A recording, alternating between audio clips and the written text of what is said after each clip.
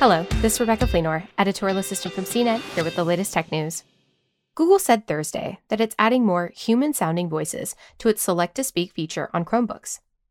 Select to Speak lets Chromebook users hear selected text on their screen spoken aloud. The new voices are aimed at making that spoken text more fluid-sounding and easier to understand. They're currently available in various accents in 25 languages, with more on the way, Google says. Reading on a screen can be difficult for people with dyslexia, someone learning a new language, or people who struggle to focus on busy text, the search giant noted.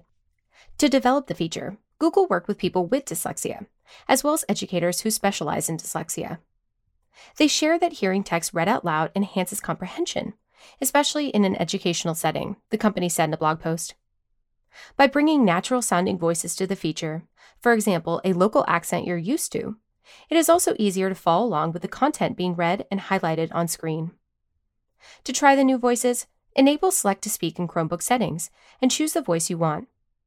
Then select the text you want to hear read aloud and hit the Everything button or Launcher key +S.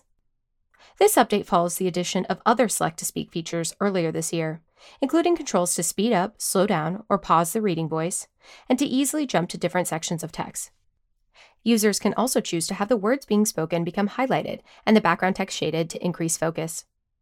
Over the past year, Google has also updated Chromebook's Screen Magnifier, with features like keyboard panning and shortcuts.